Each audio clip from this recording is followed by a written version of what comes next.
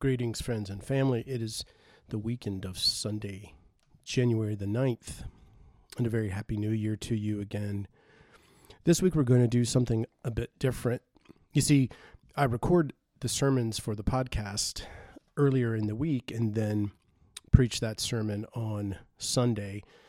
And last week I recorded the sermon that I certainly intended to preach last Sunday, but unfortunately illness got in the way. I was not able to do so, and we'll preach that sermon on Sunday, January the 9th. So if you will, allow me to talk a little bit about the new year this week. You can listen to the sermon again from last week, the January the 2nd, on the podcast, or you can stay tuned to this. My wife, Amy, passed along to me a prayer from John Wesley, the famous reformer, the famous Methodist John Wesley, of whom we owe so much to. It was a prayer that was on actually a podcast that she and I listened to, or it's an app rather, Lectio 365. It's a daily devotion and daily prayer, which you can find. Again, it's called Lectio 365. It's a great tool to use in spiritual growth and then disciplines of prayer. But this is John Wesley's prayer that was read at that app on the new year, which my wife shared with me. John Wesley's words. It's John Wesley's covenant prayer. I am no longer my own, but thine. Put me to what thou wilt. Rank me with whom thou wilt. Put me to doing. Put me to suffering. Let me be employed by thee or laid aside for thee. Exalted for thee or brought low for thee. Let me be full. Let me be empty. Let me have all things. Let me have nothing. I freely and heartily yield all things to thy pleasure and disposal.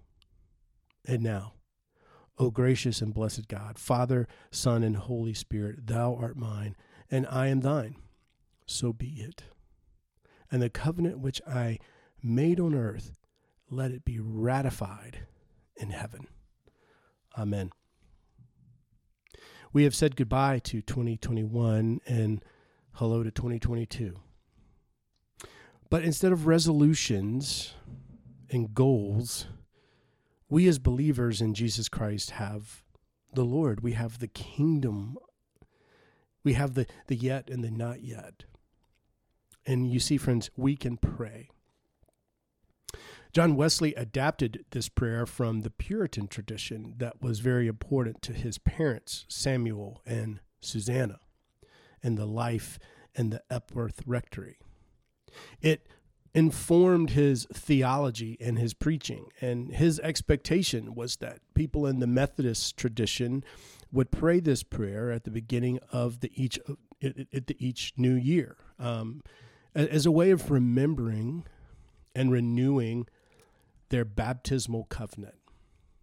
The prayer describes the life of a participant, that's you and I, with Jesus Christ and his mission.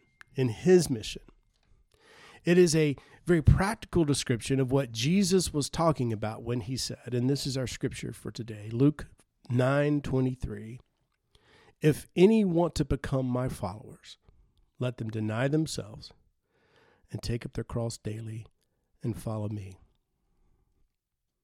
See, baptism marks the beginning of a life in Christ, and it's that public proclamation that we are his. And we are a people who profess to pursue holiness of heart and life, universal love filling the heart and governing the life. That's what Wesley says.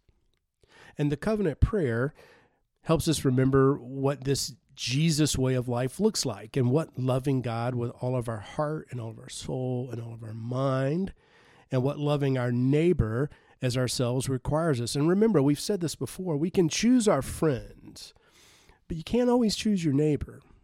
So it's interesting that the scripture talks about loving our neighbor as ourselves. And so when we pray this prayer, we remember that we are his. We renounce the spiritual forces of wickedness. We reject the evil powers that are of this world. We repent of our own personal sin. And we accept the freedom and the power that God gives us to resist those things, to resist evil, to resist injustice and oppression in whatever forms they present themselves. We confess Jesus Christ as our Savior. And we trust completely, wholeheartedly in his grace. And we then promise, we covenant to serve him as Lord in step with the church, a local body. And we renew our promise to live as faithful members of the big church, big C, Jesus' church, as well as little c, your local fellowship, and to serve as his representatives in the world. And so the covenant prayer describes missional life as well. It's this missional life devoted to following Jesus and serving as Jesus' representative in the world that he loves and is working to redeem. And it tells us that being a believer, being a Christian, a follower of Christ, is more than simply a way of life than a system of beliefs. It's more about what we love than what we say we believe. You see, we become what we love. So once again, the words of John Wesley, adapted prayer from an old Puritan prayer, the John Wesley Covenant Prayer, to be prayed at the beginning of each new year. I am no longer my own, but thine. Put me to what thou wilt. Rank me with whom thou wilt. Put me to doing. Put me to suffering. Let me be employed by thee, or laid aside for thee, exalted for thee, or brought low for thee. Let me be full.